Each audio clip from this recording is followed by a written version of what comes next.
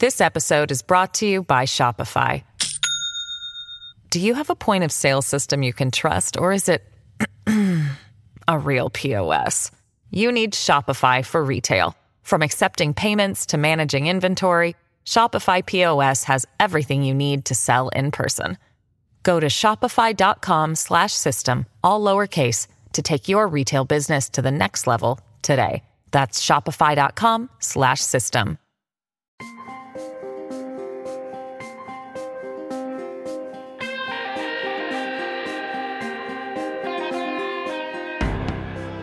You're listening to Fox News Radio. I'm Ben Domenech. A month after the election shock of 2016, CBS's John Dickerson sat down with the 93-year-old Henry Kissinger to get his assessment of the incoming president. Donald Trump is a phenomenon that foreign countries haven't seen. So it is a shocking experience to them that he came into office. At the same time, extraordinary opportunity. And I believe he has the possibility of going down in history as a very considerable president, because every country now has two things to consider. One, their perception that the previous president or the outgoing president basically withdrew America from international politics, so that they had to make their own assessments of their necessities. And secondly, that here is a new president who is asking a lot of unfamiliar questions. And because of the combination of the partial vacuum and the new questions, one could imagine that something remarkable and new emerges out of it. I'm not saying it will. Extraordinary is one word for what followed. Others could include chaotic, spastic, unnerving, nail-biting, a heart attack-inducing roller coaster of tweets that prompted Americans to fear for their lives. A Washington Post ABC poll 2 years later found a majority of Americans fearful that Trump's tweets would lead to a nuclear attack from North Korea. In the days after Trump's infamous January 2nd, 2018 tweet, North Korean leader Kim Jong-un just stated that the nuclear button is on his desk at all times.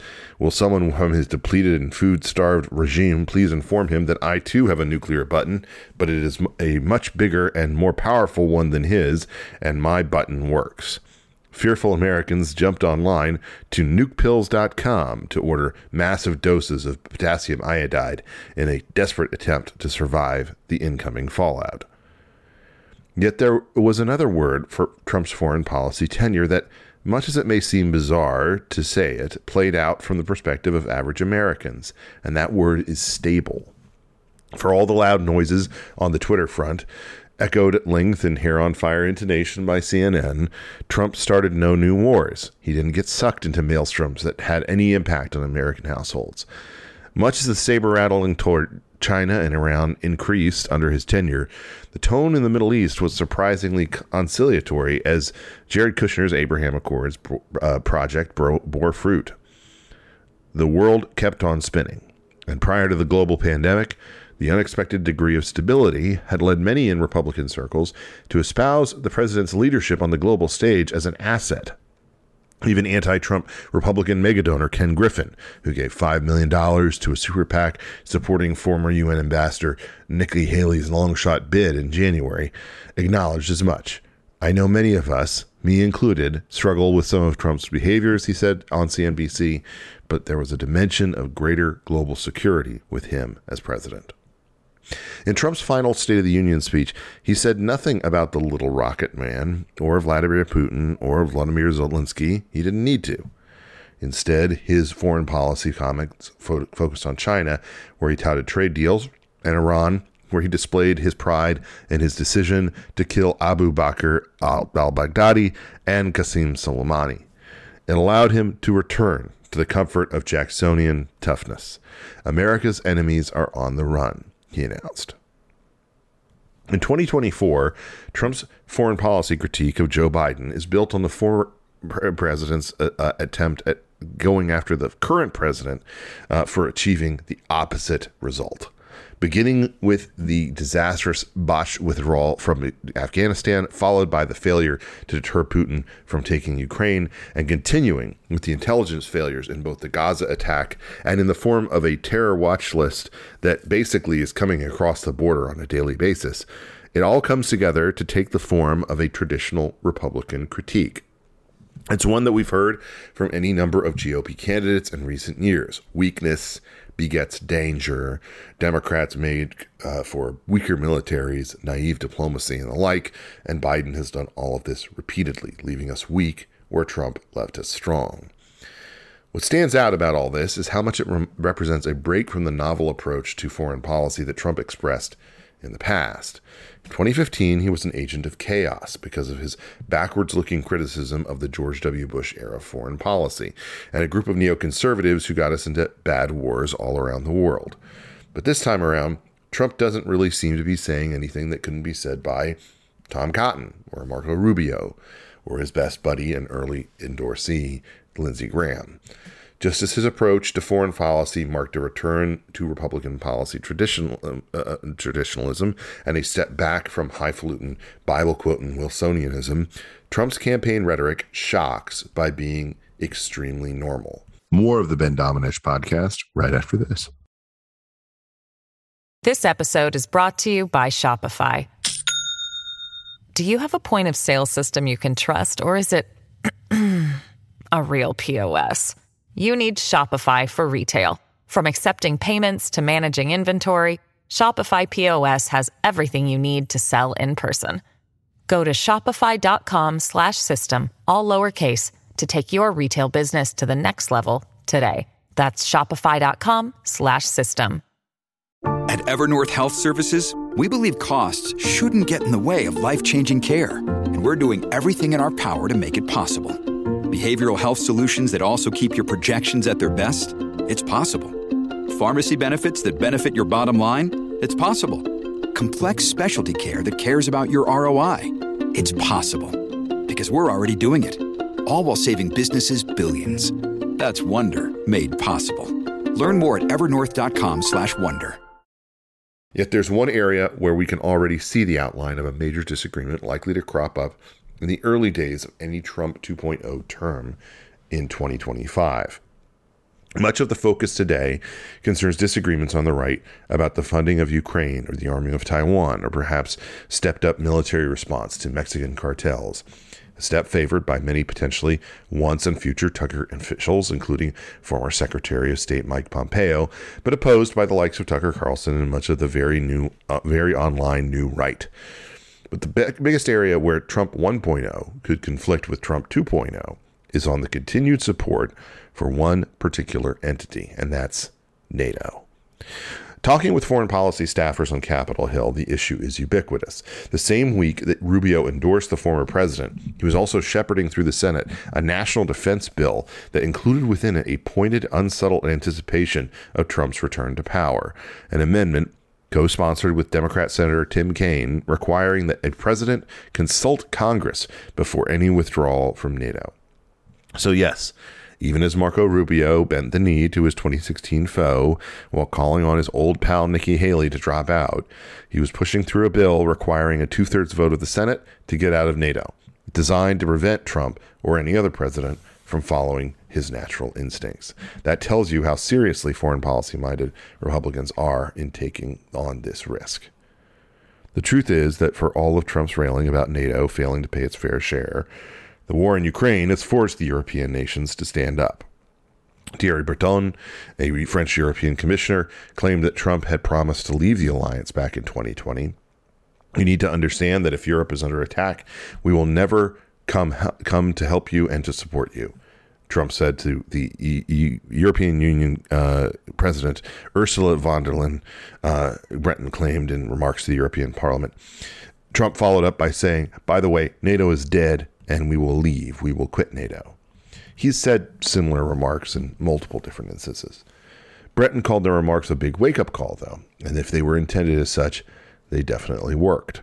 According to a January 2024 report by the conservative Forum for American Leadership, In 2022, Europe spent an aggregate of $260 billion on defense, which marked a 6% increase over the previous year, the largest increase for Europe in the post-Cold War period.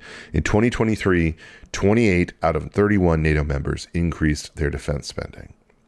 If it was a real sign of past presidential weakness that NATO partners got away with freeloading on U.S. defense spending, Trump could on this point be credited once again for the success of his diplomat as chaotic neutral approach to mastering negotiating.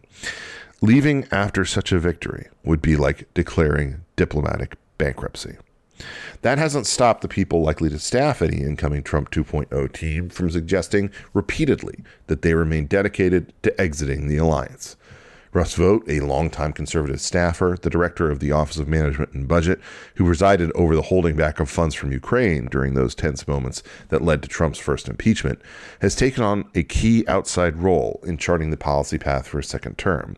He is also a notable critic of any further funding for Ukraine and the continued participation in NATO, even to the point of arguing that the president can openly defy the Congress and requirements like Rubio's on both matters. What is the right trying to conserve? Are we trying to conserve the woke and weaponized bureaucracy and globalized system? I want to break that, he told the Wall Street Journal. I think Donald Trump wants to smash that. Trump has forced a new conversation on the right about what it means to be conservative, unquote. It's understandable that an outsider backbench bomb thrower like Russ Vought might be interested in such a conversation, but there's precious little evidence to suggest that's a conversation that Donald Trump is personally invested in, even to the slightest degree. His interest is achieving big things for America, taking all the credit for them, or at least making the citizenry believe that both that the achievement exists and that that credit is due. Some might argue it's possible to get all the upside of NATO without paying any price. They think that if Russia comes marching through Poland, all of Europe will beg us for our help, and conversely, that if we need European allies the next time America's interests are threatened, we have plenty of leverage to force them to our side. But that brutalist logic ignores the extremely risky downsides of such an exit, and furthermore, the reality that taking this posture will erode the chances of it working over time. As a practical matter, the anti-NATO forces within the GOP have little to stand on. History informs us time and again of the importance of having allies where you have interests, and that the United States should prefer to have allies who are reliable and whose values and interests are close to ours. NATO satisfies this goal, and it helps to ensure that the enormous strategic interests we have in Europe and beyond are protected. Even in Turkey, the most troublesome case, NATO countries are closer to us in values and interests than the alternatives. In the past 2 decades, NATO soldiers have sent their boys to die in American wars of choice. And if you want a preview of what Greater Europe looks like without NATO, look no further than the chaotic effort to protect the Red Sea shipping lanes, which devolved from a coalition operation to every man for himself. As America becomes less and less dependable, the calculus of all these countries will change, and they will seek to balance their risk elsewhere and elsewise. The internal debates in these countries tip in favor of Russia and China without the existing infrastructure of NATO, and how far they will tip in the absence of the U.S. commitment is a question. And the lesson will not be one isolated from the rest of the world, where our allies might entertain the real possibility of a separate peace with Beijing rather than risk total destruction in war. Of course, these are hypotheticals. Reality informs us that the major historical beneficiary of NATO has not been Europe, but the United States. NATO's major military actions have been participating in American-led wars of choice versus Serbia, participating in securing America's skies after 9/11, the first time that Article 5 came into play, participating in America's wars of necessity and choice in Afghanistan. The very point of NATO at its roots is to guarantee American hegemony, ending the cycle of conflict that dragged America into major European wars 5 times from 1775 to 1945. As a guarantor of American prosperity at home, it has, without question, succeeded. For the anti-NATO conservatives, even if they call themselves that anymore, none of this apparently matters. Instead, they find themselves in the awkward position of arguing against their once and future champion in Donald Trump, arguing for the policy preferences of the Biden administration, which, having enacted their stated policy goal in Afghanistan, no matter the cost, is at this moment trying to pursue a policy of benign restraint everywhere around the world with obvious and predictable results. The bad news for foreign policy traditionalists in the Republican Party is that they will have to fight for their priorities against a Trump 2.0 team with several fanciful people who wish to play innocence abroad in a world that is not innocent. The good news is that Trump himself gives little indication he is on this team or cares for a moment about what they have to say. And traditionalists can take solace in this. Should Trump make it back to the Oval Office, he'll have a long list of things to smash before he gets to NATO. I'm Ben Domenech. You've been listening to Fox News Radio. We'll be back soon with more to dive back into the fray. Listen ad-free with a Fox News Podcast Plus subscription on Apple Podcasts. And Amazon Prime members can listen to this show ad-free on the Amazon Music app.